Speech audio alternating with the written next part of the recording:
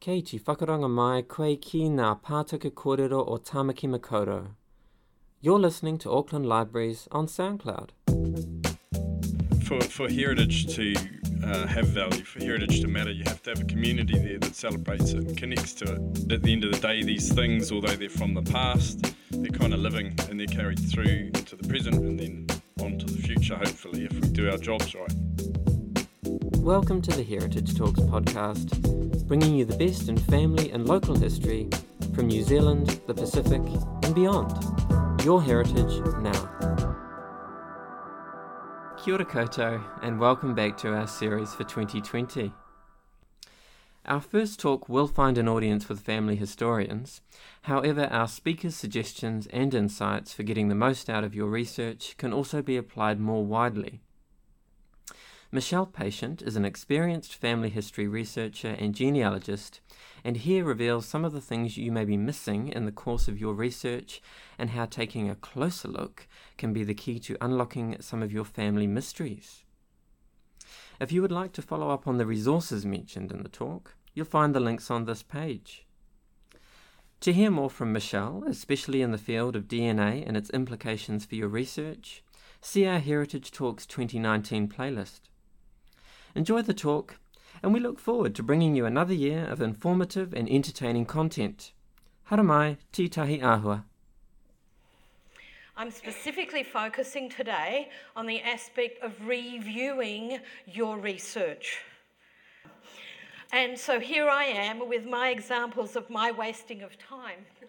And I learnt that I should review my research because I didn't read it properly in the first place. I know more than I used to know. That the place where I got the information from has more info than I knew about, so I need to revisit. That I need to re-educate myself because I didn't understand the record. I didn't understand why it was created and who created it and what the focus of it was and the social context of it and the timing of it. Some records are not created at the time of the event. Do you think that's as accurate as a record creating at the time? So all those things I didn't know about when I started out became bleedingly obvious as my life went on. And you'll see some reasons why. But it meant some pieces of the puzzle never really fitted together for me until I went and reread, reviewed, revisited, and re-educated myself. And I turned what was searching into researching. And I hope by the end of today I've helped you all in a similar way. So the main reason to look at it is you have fresh eyes. So sometimes you actually want to show it to somebody else. Sometimes someone else will see something you never noticed. Like, I was searching for my mother's birth mother. She had a really interesting name, Jones. I had found that someone with her name, Ethel Irene Jones, had married, and I bought the marriage certificate. And it had the right parents on it, but the age was wrong. So I have a marriage certificate for Ethel Irene Jones, the daughter of William Sidney Jones and Ethel May McWilliams, but she's 20 in 1942. My mother was born when this woman was 8 years old. She can't be my mother's mother, but the documents match the birth certificate info I have. How do I sort this out? Well, I put it to one side and figured she's probably the child of an older daughter. She's been brought up by the grandparents and she doesn't know that they're her grandparents. But isn't it odd? She has identical names to her older sister, who's actually really her aunt. I thought nothing more of it till someone else looked at this piece of paper in our family who's interested. In fact, he was in Christchurch. And he said, have you noticed the divorce stamp on the side? Because I'd not been able to find the death of this woman or her in the electoral rolls. And it turned out she'd divorced within a couple of years of getting married. And she'd remarried. And the indexes weren't available at that point in time.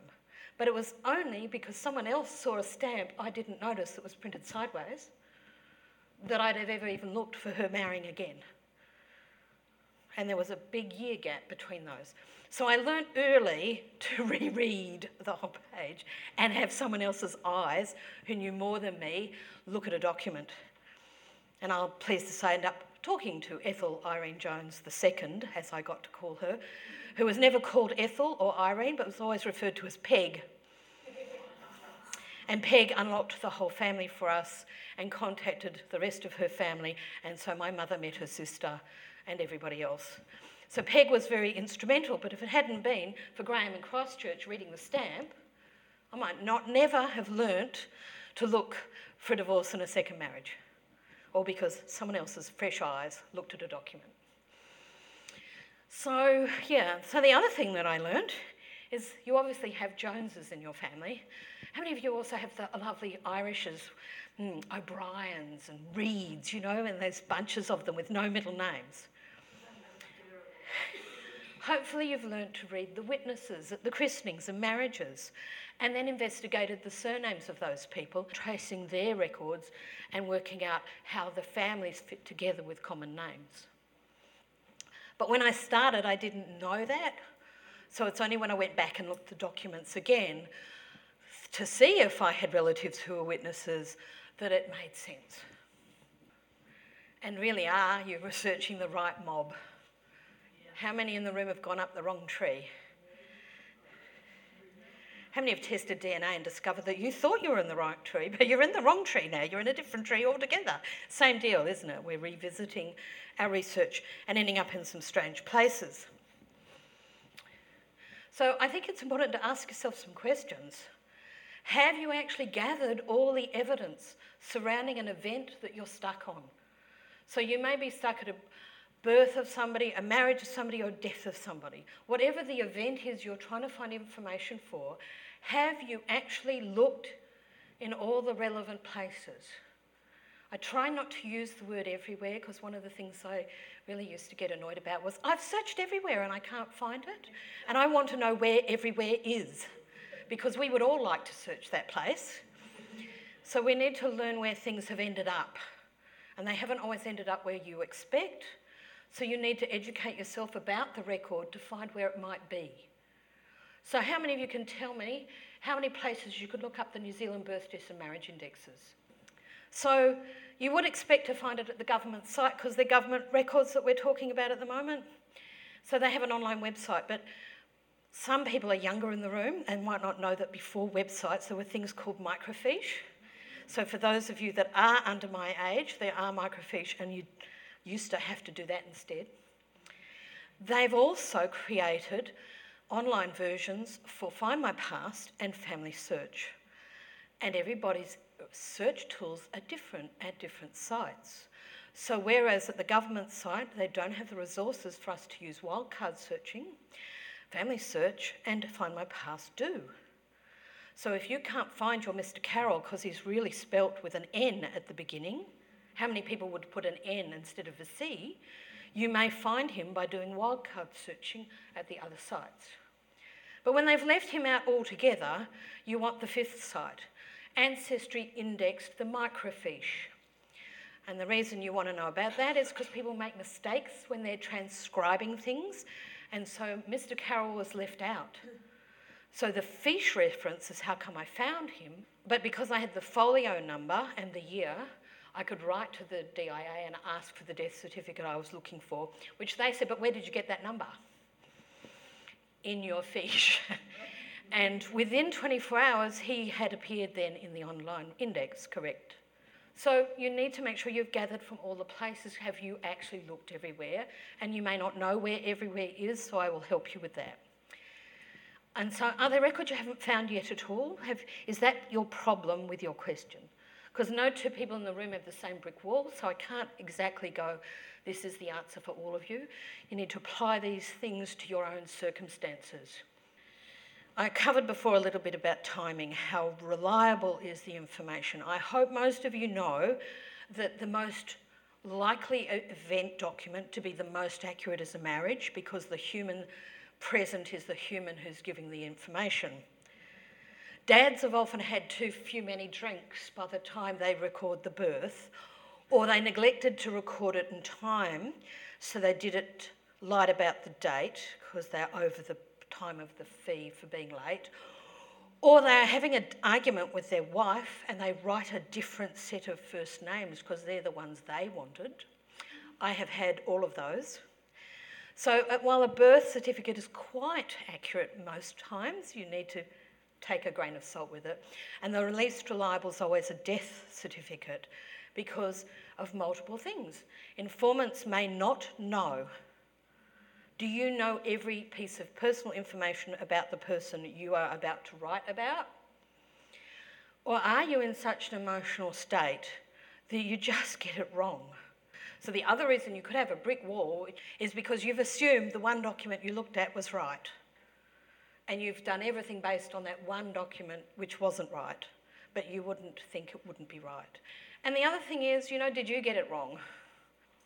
So as a scientist, so in case you didn't know, I have a degree in pure and applied chemistry from Waikato, and I've got technical qualifications in earth science, so I've kind of got this weird bent.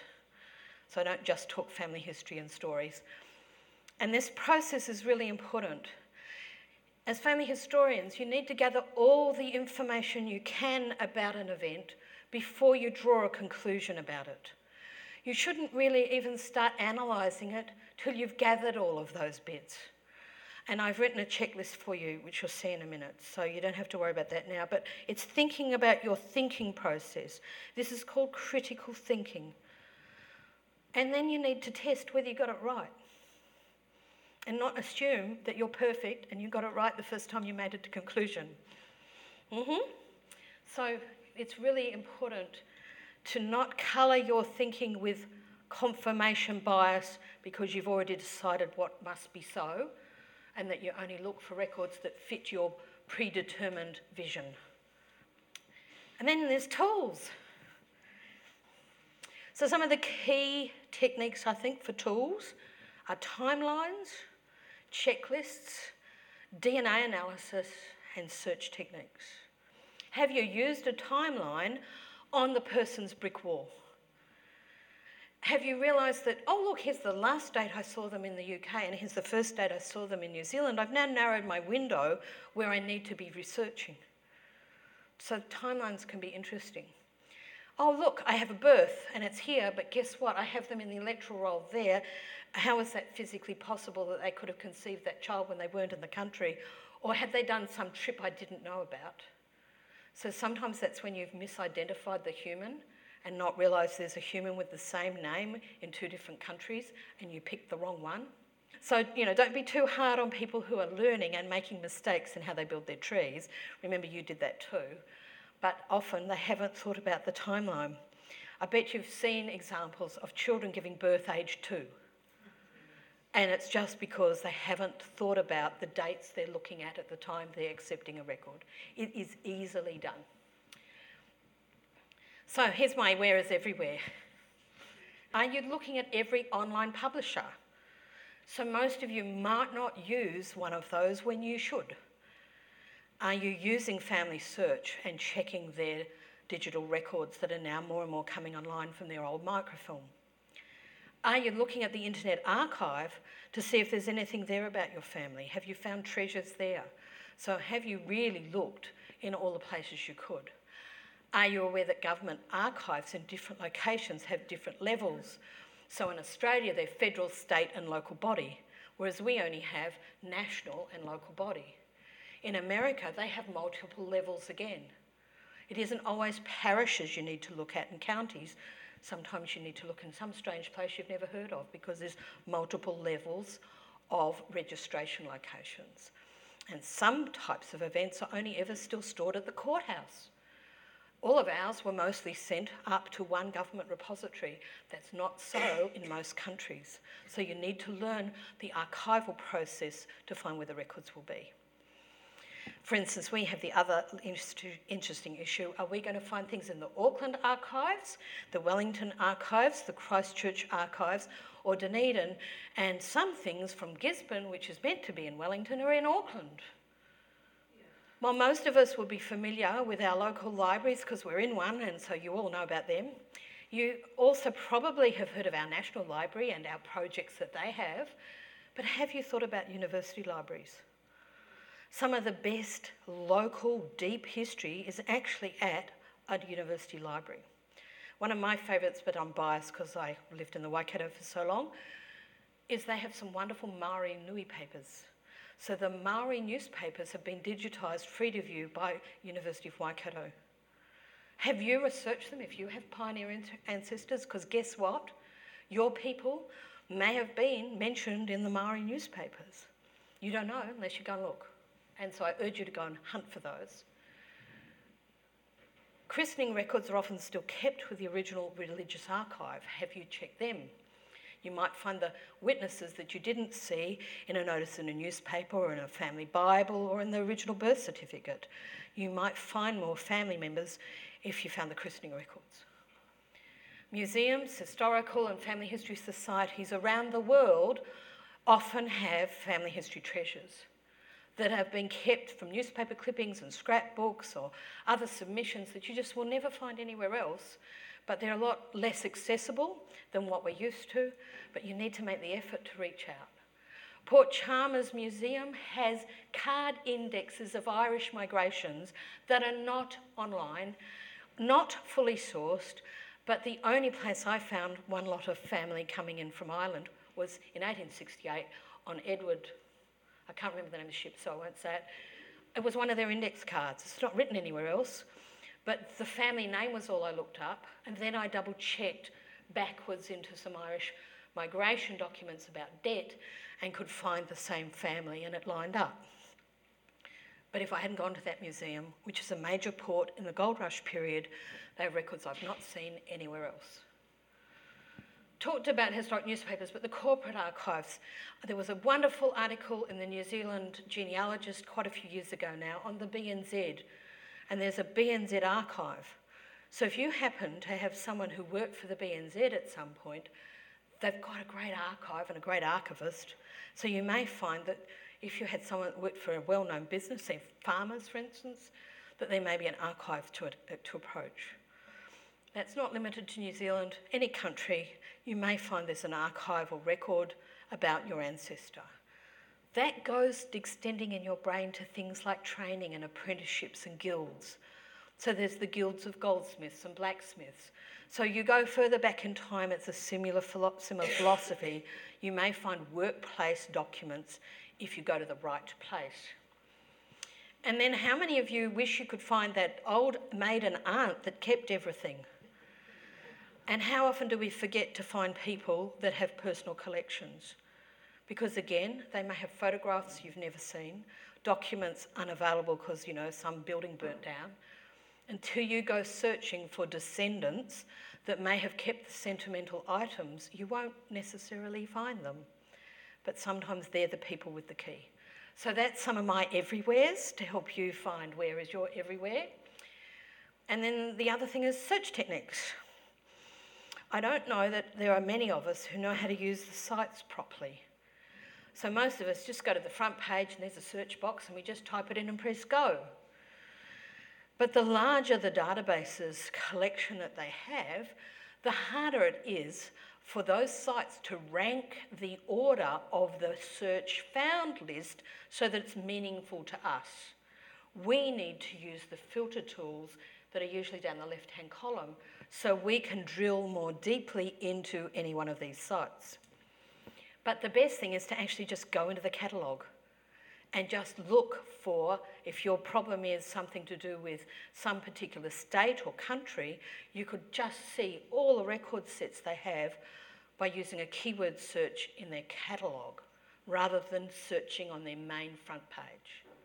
So the other question is, why should I subscribe to a site? Only if it's got the records of use. And you can go to the catalogue on any one of these sites and see if they have record sets where you are interested, and then you'll know whether it's worth paying or just coming to the library and using the library edition and going home. Find My Past has some wonderful Devon records you just don't get anywhere else.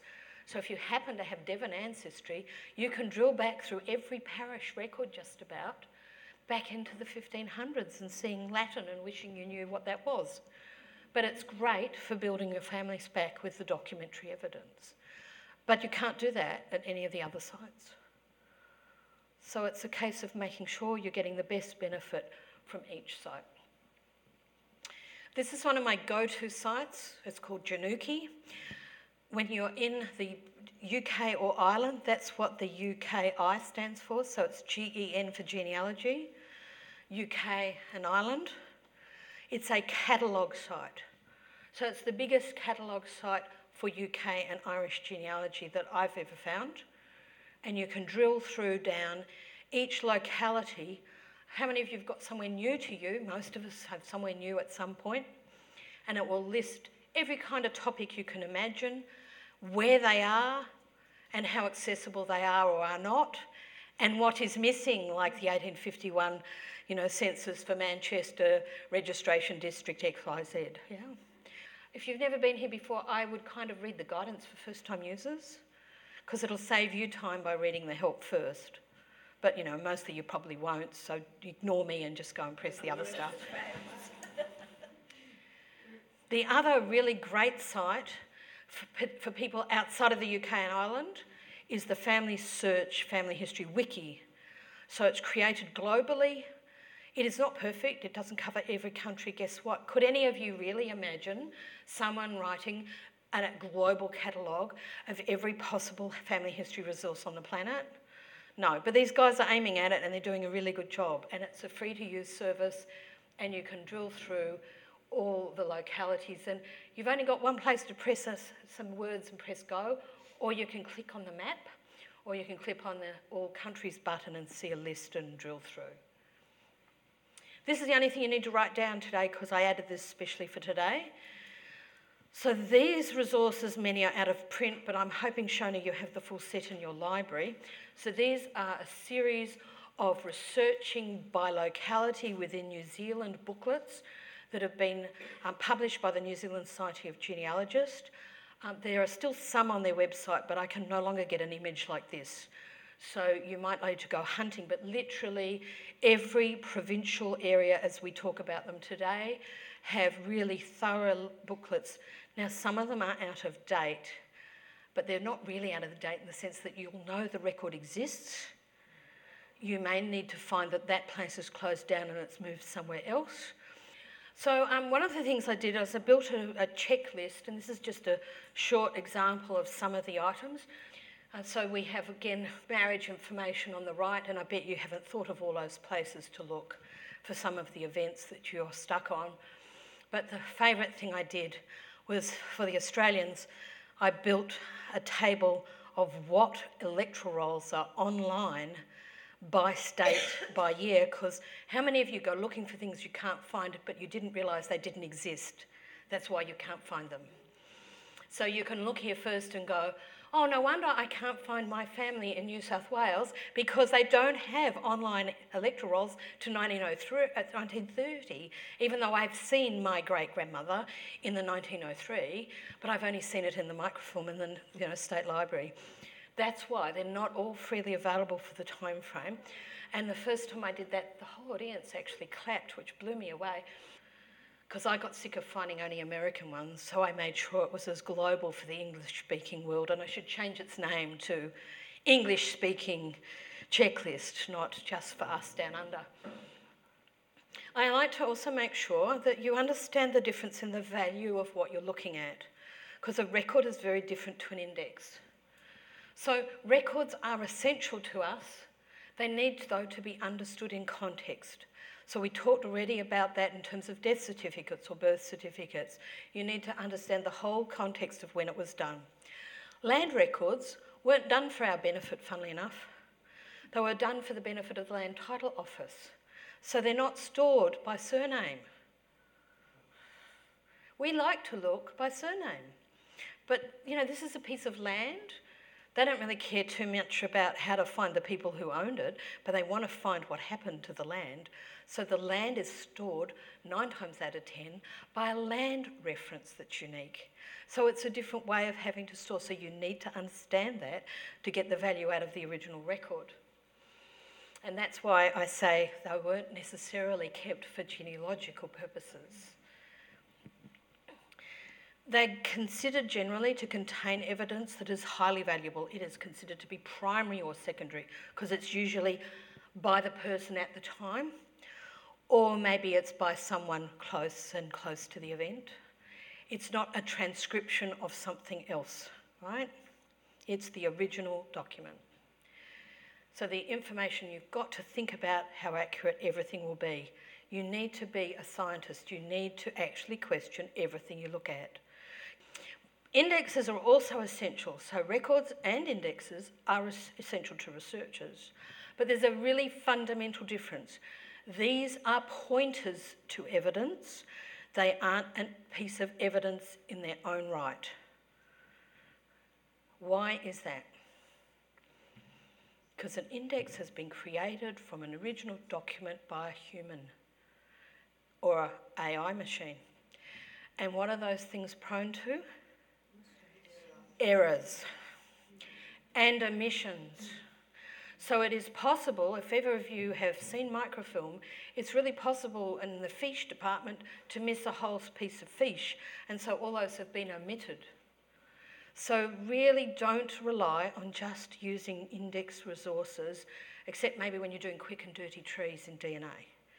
It's the only time I think they're reliable. They're a pointer to evidence for you then to go and decide where to go next to get the actual evidence from the document. And the same thing, an index is not always generated based on surnames, so you need to understand how the index is designed. That's why I keep telling you to read the help. We've talked a bit about errors and omissions, and we've also already talked about the New Zealand birth, deaths and marriage indexes and how there are 5 online varieties. That's why it's so important to go looking in all the indexes. So I want to talk about re-looking and how sometimes the key to your brick wall is hiding in plain sight. Granddad had been brought up by Auntie and Uncle Underwood. So I went searching the Underwood family and was really, really happy when the 1911 UK census was finally published, because here he is, George Patient, adopted child, niece's son. Isn't that just fantastic? So I was so happy I didn't really take much notice of the document. Fast forward many years, and I'm reading up to do a paper about censuses and how they're collated. And I read about that, and I go back to fresh eyes. And I see that I've missed the bit where David has a black line through him. And I don't know if you can see that bad writing, but that says, "Away Australia." Isn't it good when you reread something and reread the whole page? Now, I'd learnt that this is the first year that we see the digital original that was filled out by the human in the house, not by an enumerator writing a summary. So because she had David, she wrote him on the paper, and they promptly crossed him out later because they check this, I assumed, at the door. I'm not too sure exactly how the process went. And I only found this out a few months before speaking in Queensland, because guess where he went? He went to Queensland. And I found him travelling out there in 1910 or 09. I found the travel documents. He hadn't long left. My father moved to Australia in 1951 and believed he was the only person to ever go there.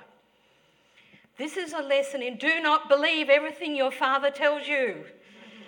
Because here's the man that was like my grandfather's brother already in Australia. He actually has 2 wives and at least 2 children, and funnily enough, no one in the audience in Queensland was related. But if any of you know these Underwoods, I wouldn't mind hearing from you. So kind of really bizarre. And then I can't speak to you without talking about DNA, and I know that you're all kind of used to that by now. So just quickly, my other brick walls with my dad. So this is my English father. When I first was told, don't bother with the Americans, they're no use, there's stacks of them out there everywhere. Don't worry about testing at Ancestry, it's no use, full of Americans. So this was my dad's mother's father, and there were Alfreds whose fathers were Charles, and there were 3 of them in the same parish in the same decade. So I'd researched forward, and I couldn't tell which Charles was the father of my Alfred, and therefore which one was mum, until my very first spit in a tube, and and I matched with this bloke called John Clark, and some of you will have heard this story before, so I think of him as Fred Dagg. And he's in New York, and I'm thinking, an American. Are you related to my mother? I hadn't read The Help. This is like 24 hours in, and I had no idea what I was doing. And I said, my mother's up there, do you match her? I could have looked for myself, but I didn't know that. And he wrote no, so I just emailed straight back, my dad's from Essex, does that help? And he wrote, yes, my mother's grandmother was Emma Day from Essex. And so you see, we went back a few generations, but I was able to show him images that had only recently come online about our family. And this is a poor law document where he's petitioning for money and funds and why, and it names. They were married on the 9th of April 1852, and the church at St Philip's in Bethnal Green, and he married Jane, who was 32 at the time, and they had 5 children. So we have some interesting research to do, and I still find it exciting, and I'm still finding people, and we're still building this trail. So some brick walls won't be solved overnight. And then there's new evidence yet to come to us. So they are starting to develop tests where you can get DNA from the saliva on the back of an envelope. It's actually at the moment only guaranteed to be pretty good for 20 years. So they can get good autosomal out of 20-year-old. They're trying to develop the techniques. It's still progressing. In a few years, we're going to be there and have a better idea of what's going to be useful. DNA degrades in a way that makes it challenging. So there's a whole science, because we are actually at the pioneer edge of DNA and family history anyway. Even though you all think it might have been around for a bit, it's actually still at pioneering stages. So these are letters my father wrote to my mother, and of course I can't wait to do his DNA to find out our West Indian answers, because Dad will have more DNA than I do. So all going well, one of these 80 letters is going to provide the answer when I can afford it, so I'm waiting for it to be cheaper. So I hope today's helped you break through and find at least a window to look through on your brick walls. Thank you very much.